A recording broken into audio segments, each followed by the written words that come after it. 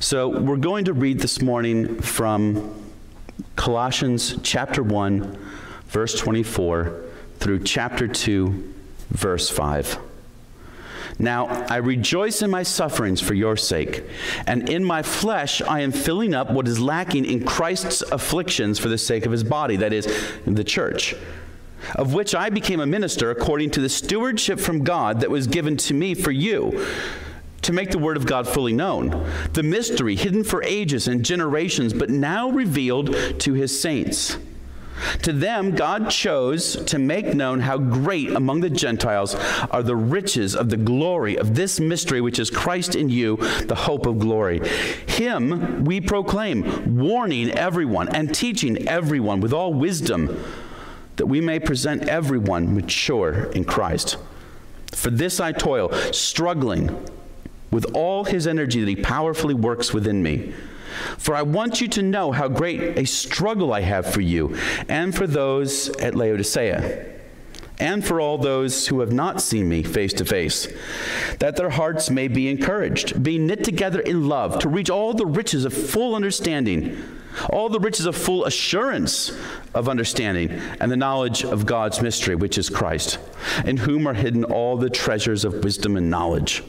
I say this in order that no one may delude you with plausible arguments. For though I am absent in body, yet I am with you in spirit, rejoicing to see your good order and the firmness of your faith in Christ.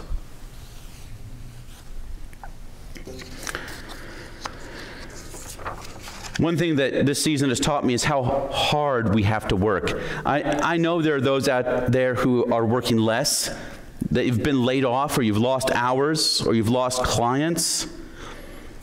But there are those out there who need to keep working, who are allowed to keep working in some form or fashion, and have been working harder. Most of our work is dependent on relationships. And how do relationships work if you can't be near or with those people? Millions of Americans are learning new telecommuting strategies, and it's no longer a thing just for the tech fields. Teachers are trying to figure out how to hold web classes and praying that students show up, and especially that they show up on time. Grocery stores and fast food chains have become crowd control professionals trying to get everyone to stand in line 6 feet apart. Employees at essential businesses are learning how to sanitize nearly everything that crosses their paths. Parents are juggling making lunches and homeschooling kids and still completing their day jobs. And at Gateway, I've found myself busier, which is strange. This is definitely a people work business. Ministry is people work, and I don't get to be with people as much. You'd think my load would be lighter. I would much prefer to be meeting people regularly for coffee or breakfast or lunch. But that's been curtailed. And so now we've become live streamers on YouTube, and we've had to figure out all the complexities of that. We're holding a weekly prayer time. Growth groups continue. Our formal pastoral meetings and our informal pastoral decision-making conversations have become almost constant, far more prevalent, as we attempt to stay on top of all this COVID-19 mess, in addition to our ordinary pastoral responsibilities. And you know, as I'm looking at the timeline of things, I think we're going to be doing this for a while longer. That's just the reality. And if that's the case, these temporary measures we've taken are just not going to be enough. There's more work we have to do because the work of the church, or any church, is too important to put on hold for a month, or 2 months, or 3 months, maybe more. And so there's more to do. And man, it's hard. And yet it's desperately worth it. When you come to a passage like Colossians 1:24 through 2:5, I think we see that is precisely Paul's point. Gospel work is hard work, but it's desperately worth it. This passage is a mess of ideas packed on top of one another. You can almost feel the weight of the heaviness of the task that Paul is trying to describe. And in it we find descriptions of the weight of the work, reasons for the work, and one immediate concern of that work. So that's my outline: the weight of the work, the reasons for the work, and the immediate concern of the work. The weight of the work is described at least 3 different ways in this passage, and it leaps off the page from the first words.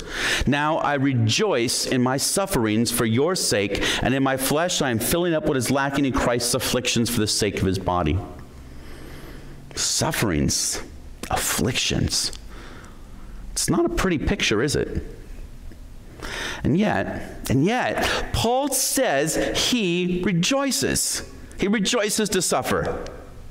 And in that very first idea, we have an indication of my contention that gospel work is hard work, but it's worth it. Because whatever it is suffering that produces rejoicing. But that's the first description of this work. The gospel work is suffering. Paul punctuates it with this, that he is filling up what is lacking in Christ's afflictions. What does that mean? Well, it doesn't mean that Jesus didn't suffer fully. It doesn't mean that he didn't suffer enough on the cross. You can't walk away from verses 15 through 23 of chapter 1 and think that idea. And I hope you've read the entire book, and we're encouraging you each week that we're preaching from Colossians, just read through the entire book. It'll take you about 15 minutes. And you will not walk away from reading this book thinking that Paul believes that Jesus didn't do all the suffering he needed to do. Here's the tip-off. This word afflictions is not the word the Bible uses for Jesus' suffering for the sins of his people. So what does Paul mean then by the afflictions of Christ? Well, in Jewish thought, before Jesus came, there was an understanding that the days before the end of everything would be filled with trials and difficulties. The days of the Messiah would be days of great difficulty for God's people. Jesus himself picked up on this idea and agreed with it. He taught the same thing in his own way to his disciples. Paul isn't talking about the afflictions that Jesus did not go through. He's talking about the afflictions brought on God's people because Jesus came. Think of the things that Jesus taught. In Luke 21, Jesus taught, they will lay their hands on you and persecute you, delivering you up to the synagogues and prisons, and you will be brought before kings and governors for my name's sake. In the Sermon on the Mount in Matthew 5, Jesus said, they were blessed who are persecuted for righteousness, and that his followers will be those about whom the world utters all kinds of evil against you falsely on Christ's account. Jesus also said that the religious leaders would kill, crucify, and flog his followers. And in John, he let his disciples know quite plainly, if they persecuted me, they will also persecute you. I'm sorry if someone told you that you could be comfortable while following Jesus. I'm very sorry if someone gave you that impression. And heaven forbid anyone told you that Jesus wants you to be successful or prosperous or healthy in this life. I'd be very sorry if that were the case, because that's just not what Jesus promised. To follow Jesus, we should expect quite the opposite. We should expect suffering, but also incredible joy. Incredible joy. And we'll get to some of the reasons why that is in a moment. So here's the idea. Jesus suffered for sins once for all, as the author of Hebrews puts it. Jesus was crucified and put to death, the perfect payment for the sins of the world. He is the perfect, sinless one who is both God and man. So he paid the sin debt that sinners owe. And you can get in on that. You can have your debts paid for before God if you turn to Jesus in faith and turn away from your old way of sin. And when Jesus did that, those who became his followers were made one with him. And that means that the world that had turned on Jesus and hated Jesus and attempted to destroy Jesus will now set its sights on what seems to be an easier target, his followers. And so it's an age of affliction, and we get to joyfully participate in it. Here's what the world doesn't know, but Christians know. Just as Jesus rose from the dead and is seated in glory, so too those who are his followers will rise from the dead and bask in his glory. So afflict me, kill me, and watch me rise. But those afflictions are ultimately for the church. You see, they aren't afflictions that don't have benefit. But that will have to wait for the second point of this sermon. So before I get there, there's two other descriptions of this gospel work I want to touch on. Paul says in verse 25, he describes this work as a servanthood. He says that he became a minister of the church, but a more typical rendering of that word minister is servant. Minister isn't a wrong word, but us modern Americans tend to think of a minister as a religious official, and that's not what Paul meant. He meant a servant. He was given a stewardship by God. That's another big word. And that means he had a duty or a responsibility or a charge. And his charge was to proclaim the gospel. It's what he was a servant over or a servant of.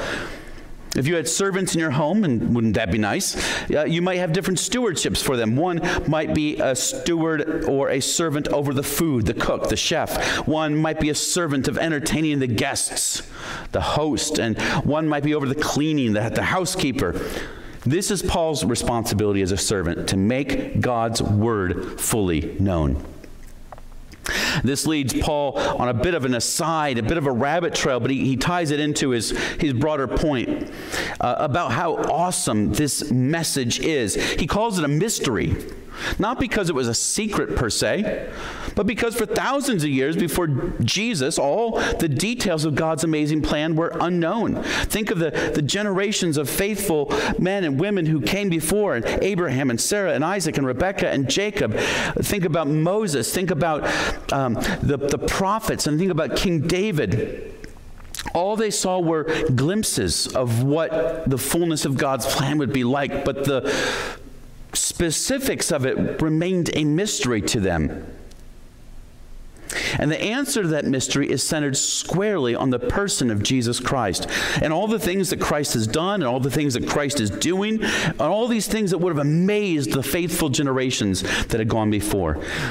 In this case, God has now revealed to his people, that's his saints, refers to his people or his church, that he has even called the Gentiles, that is, the non-Jewish nations who had never heard of him, God has even called them to experience God's marvelous glory, which is revealed in Christ and is the source of all true hope.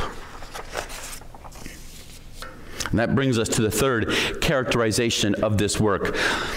Although his particular stewardship was preaching, this preaching was an agonizing struggle. Him we proclaim, warning everyone and teaching everyone with all wisdom, that we may present everyone mature in Christ. For this I toil, struggling with all his energy, that he powerfully works within me. Even before Paul gets to the words toil and struggle, you feel it, don't you? In the sort of urgency of his words and how everything keeps piling on top of each other. Warning everyone, teaching everyone with all wisdom to present everyone mature. The old translation more literally would say something like warning all men and teaching all men with all wisdom, that we might present all men mature in Christ. The old translation, though not very gender neutral, maybe reveals a bit more of what Paul's intention was. Of course, Paul didn't think he was going to proclaim Jesus to every person in the world. He was getting up there in years probably by this point. He was one man in a very, very large world. And he certainly didn't think everyone was going to respond positively to this message and get saved. After all, Paul was himself writing this letter from jail. He was in jail for preaching the gospel. He was feeling the afflictions of his ministry. He was being persecuted. Rather than meaning all people, meaning all 8 billion people on the earth, or however many were alive in Paul's day, he means something like all sorts of people, all people without distinction, all types of people, whether Jew or Gentile, rich or poor, men or women, slaves or free, famous or insignificant, doctors or drug dealers. All of these people Paul spends time on because he sees that in Christ all the types and varieties of creatures that God made in his image, mankind, human beings, he is calling to form a new people, the church, his saints. And so he's warning them. He's warning them because that good news that Jesus can save you from your sins means there's a bad news that you will inevitably face judgment and die in your sins. And he's teaching them this good news with all wisdom that he has so that he might bring all the varieties of people, every tongue and tribe and language and culture and ethnic group to the throne of Jesus. Now I'm going to come back to some of the specifics here. This idea of presenting everyone mature in Christ, because I think he picks that theme back up in the next section. So put a pin in that. I want to here simply emphasize his urgent struggle. But also note that it is Paul's struggle, but he's not so arrogant or boastful to say, look at all I've done for Jesus. No, instead he says that everything he does only with all Christ's energy, that Christ powerfully works within him. Gospel work is agonizing toil, but for the Christian, it is not accomplished through one's own strength. It is not a pull yourself up by your bootstraps, rugged individualism, and get it done. It's Christ's power being worked into Paul that allows him to do it. On his own, Paul is weak, but in Christ, he's strong. So, Christian, is that what you signed up for? Because that is the Christian calling. This is gospel work.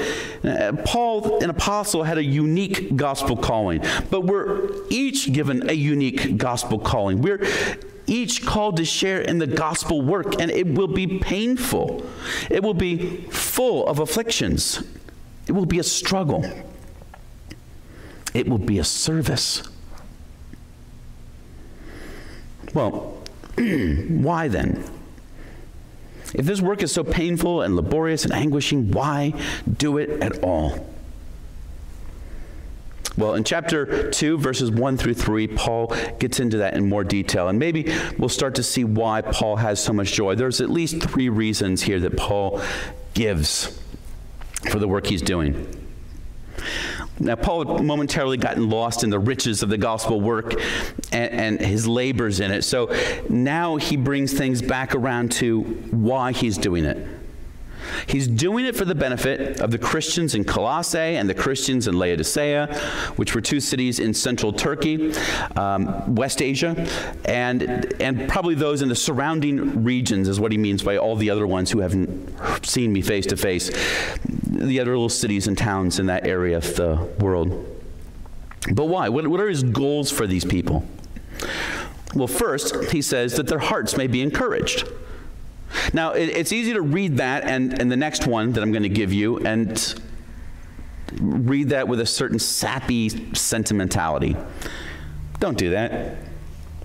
This word encourage does not mean a box of tissues and an arm on your shoulder, or at least it means a heck of a lot more than that. It probably doesn't mean less than that, but it means a whole lot more than that.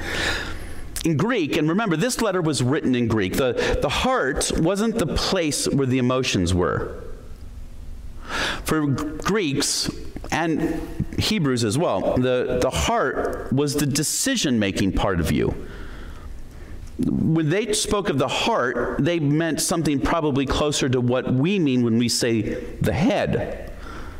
If you wanted to talk to the Greeks about your emotions, then you'd have to talk about encouraging their bowels. They thought of the emotions as being in the gut or the bowels, the splanchnon. Paul wants to encourage them, but more in the sense of exhort them, push them on, encourage them forward, encourage them to be more. The word was most often used of helping people toward Christian growth and maturity, or important changes, as the case might be, to be more like Jesus. So that's number one, to help other people be more like Jesus. That's one goal of gospel ministry. So, Christian, you who are called to gospel work, gospel labor, anguishing, toiling, gospel labor, how can you work on this goal right now? How can you be helping other people to be more like Jesus? Well, let's be thankful for the opportunities we have. We want to be respectful of our governing leaders, and we want to be respectful of the danger of the present situation. But we have all this technology at our disposal. Husbands, how are you helping your wives to be more like Jesus? Wives, how are you helping your husbands to be more like Jesus? Have you gotten on FaceTime? Have you gotten on Skype? Have you gotten on Zoom to encourage someone else, or even just a phone call to encourage somebody else?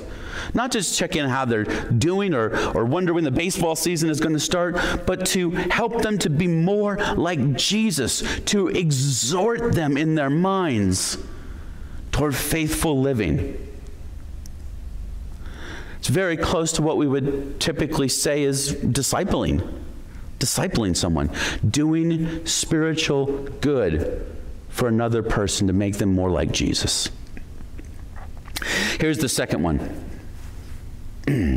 Paul hopes that they would be knit together in love. Again, sounds a little bit sappy, but the idea is that the Christians in Colossae would be united, and that their unity would be based on love. Not romantic love, not some hippie free love, but the love that Christ demonstrated for his people, a willingness to sacrifice everything for the good of another. Jesus laid down his life to save sinners from their sins. And so that is a crazy kind of love.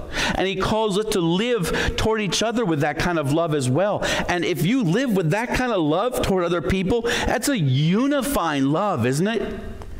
And so Paul is struggling. He is agonizing for this goal, that they would have this sort of unifying love among them.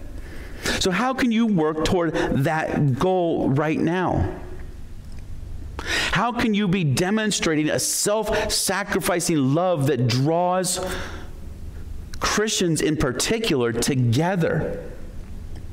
So there's two things that we can do. So on one hand, you've got Christians in your church. How can you sacrifice for them? What are you doing? If you are doing well right now, how are you preparing yourself to sacrifice of your good things, your values, your material, your priorities, and your rights for the Christian who doesn't have those things? Maybe you're working and you have no sign of a job loss in sight, and you know that your fellow brothers and sisters are going to be coming into a time of economic lack, and so you are intentionally setting aside resources for them. Maybe you're checking in on those who cannot get groceries for themselves or can't pick up their medicines for themselves. And you're making sure, even though it's inconvenient to you, and it's a little bit of a risk to you, but it's a huge risk to them. And so you're sacrificing of your own rights and priorities to make sure they are taken care of. And the non-Christians in your lives, they too can be united to Christ's people in love if they see and hear about the love of Christ. Maybe you have a neighbor who can't get out. Maybe you have a neighbor that's lost a job. How can you encourage them? How can you speak truth and hope to them and show them the good news of what Jesus has done to them and tell them of the good news of what Jesus has done for them so that they might also get knitted in by Christ's love to this tapestry, this quilt that he is making called his church? How can you use this season to knit together Christians in love? The third one, to reach all the riches of full assurance of understanding. Well, that's a mouthful. I like how the Christian Standard Bible rephrases it. It says, all the riches of complete understanding. But that still makes me ask, understanding of what? What does Paul want them to have a complete understanding of that's so rich? Well, it's everything of God, everything of Jesus.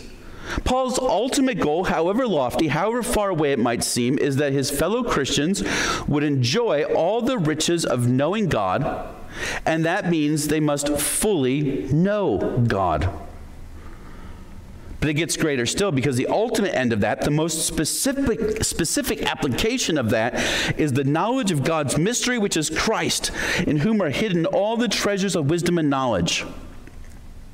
So at this point, Paul even concedes that in Christ are still more hidden treasures, more mysteries. Should you live forever, and if you are in Christ, you will, you'll never exhaust the treasures of who Christ is, what he has done, what he is like. You'll never run out. But yet Paul sees his gospel work as pushing on toward that end. No wonder he rejoices in this suffering. No wonder it's easy for him to say that this work is worth it despite its difficulty. Because no matter how long we live, no matter how far we go, we can always continue to be dug deeper down into the wonderful riches of who Christ is. How will you, Christian, how will you, gospel worker, make good on this goal, on this priority in this season? It might not feel like it, but this season is a gift.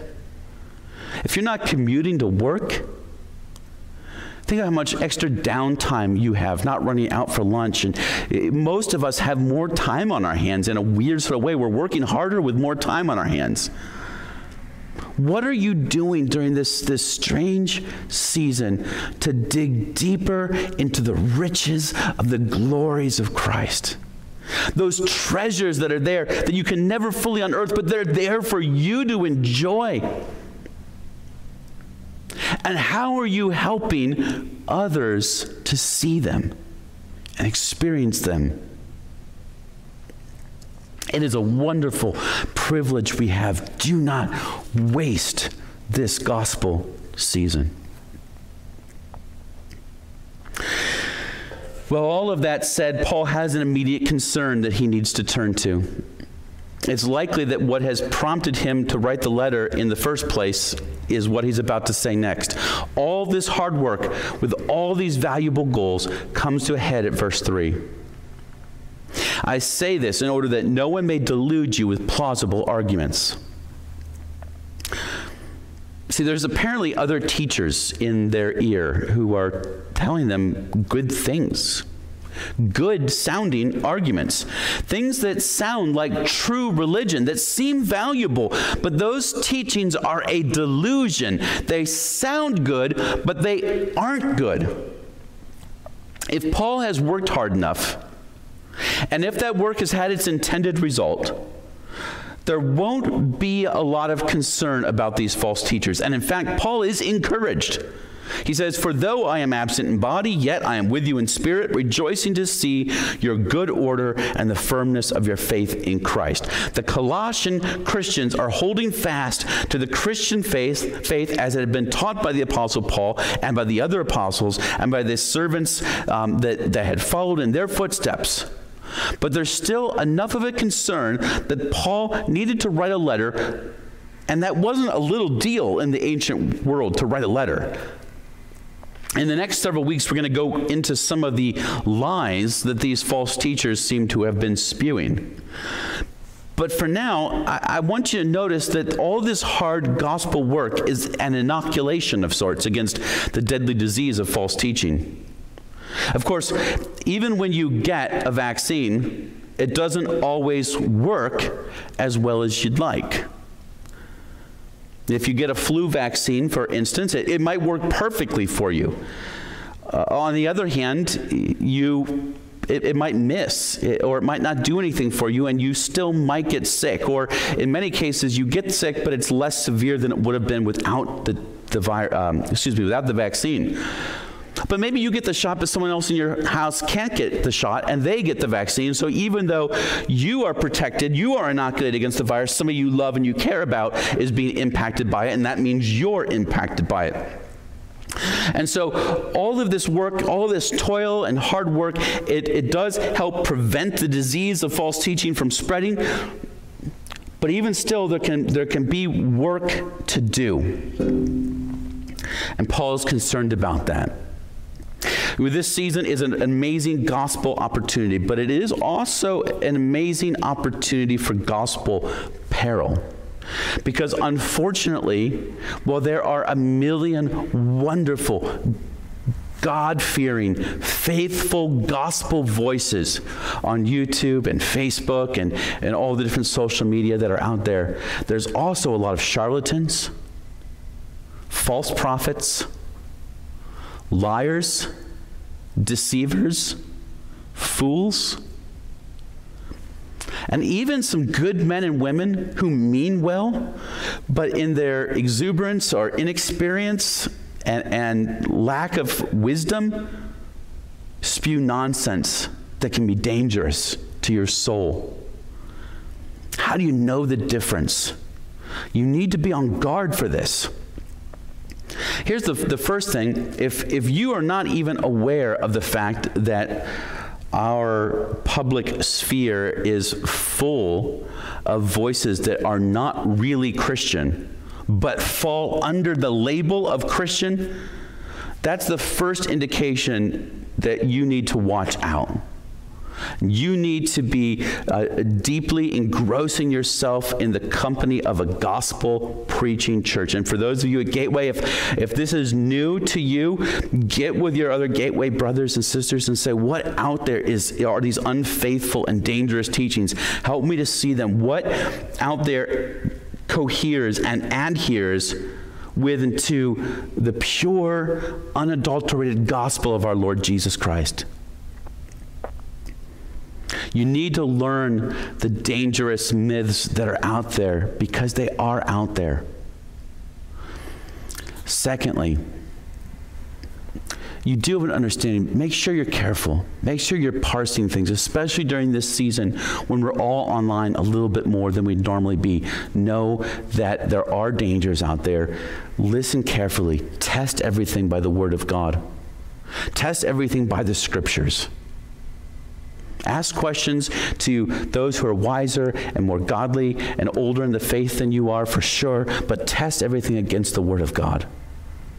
Make sure that they're interpreting everything in context, that they're not just pulling verses out of context and twisting them to mean what they want them to mean. Because there's a lot of stuff out there. The Scriptures are clear that Satan masquerades as an angel of light. He doesn't come to you with a forked tail and horns and spewing evil myths that are just obvious and clear. No, he works in this world to delude you with plausible arguments that sound good. They sound reasonable. They sound fair. They sound like the truth. That's the tricky part. That's the deceptive part. Look, I don't think Satan is out there doing this because it's ineffective. He's doing it because it's effective. And so we need to be on guard. And we need to be on guard looking out for each other, especially saints at Gateway, looking out for one another. Keeping an eye on one another, that in this season where we're going to be exposed to a lot of different voices, that we are protecting one another, we're helping to inoculate one another with the good word of the gospel, and we're encouraging one another as we do it. Let's pray. Father, we pray for us at Gateway that we would, and all the Christians who are listening, that they would not shrink back from the call of anguishing labor in the gospel. May we be faithful to it. We pray that we would be carriers of the message of hope on our lips, and that with that, our actions would be as best as we are able in line with that we would not live out lives of hypocrisy. And Father, we pray for all those who hear who have not been knit together in love with your church because they have not heard or have not known or have not understood or have not recognized or have refused to surrender to the love of your Son Jesus demonstrated on his death on the cross. We pray that they would place their faith and trust in him even now, turn their back on their sins, and so call him King and Lord and be saved. We pray this in Jesus' name. Amen.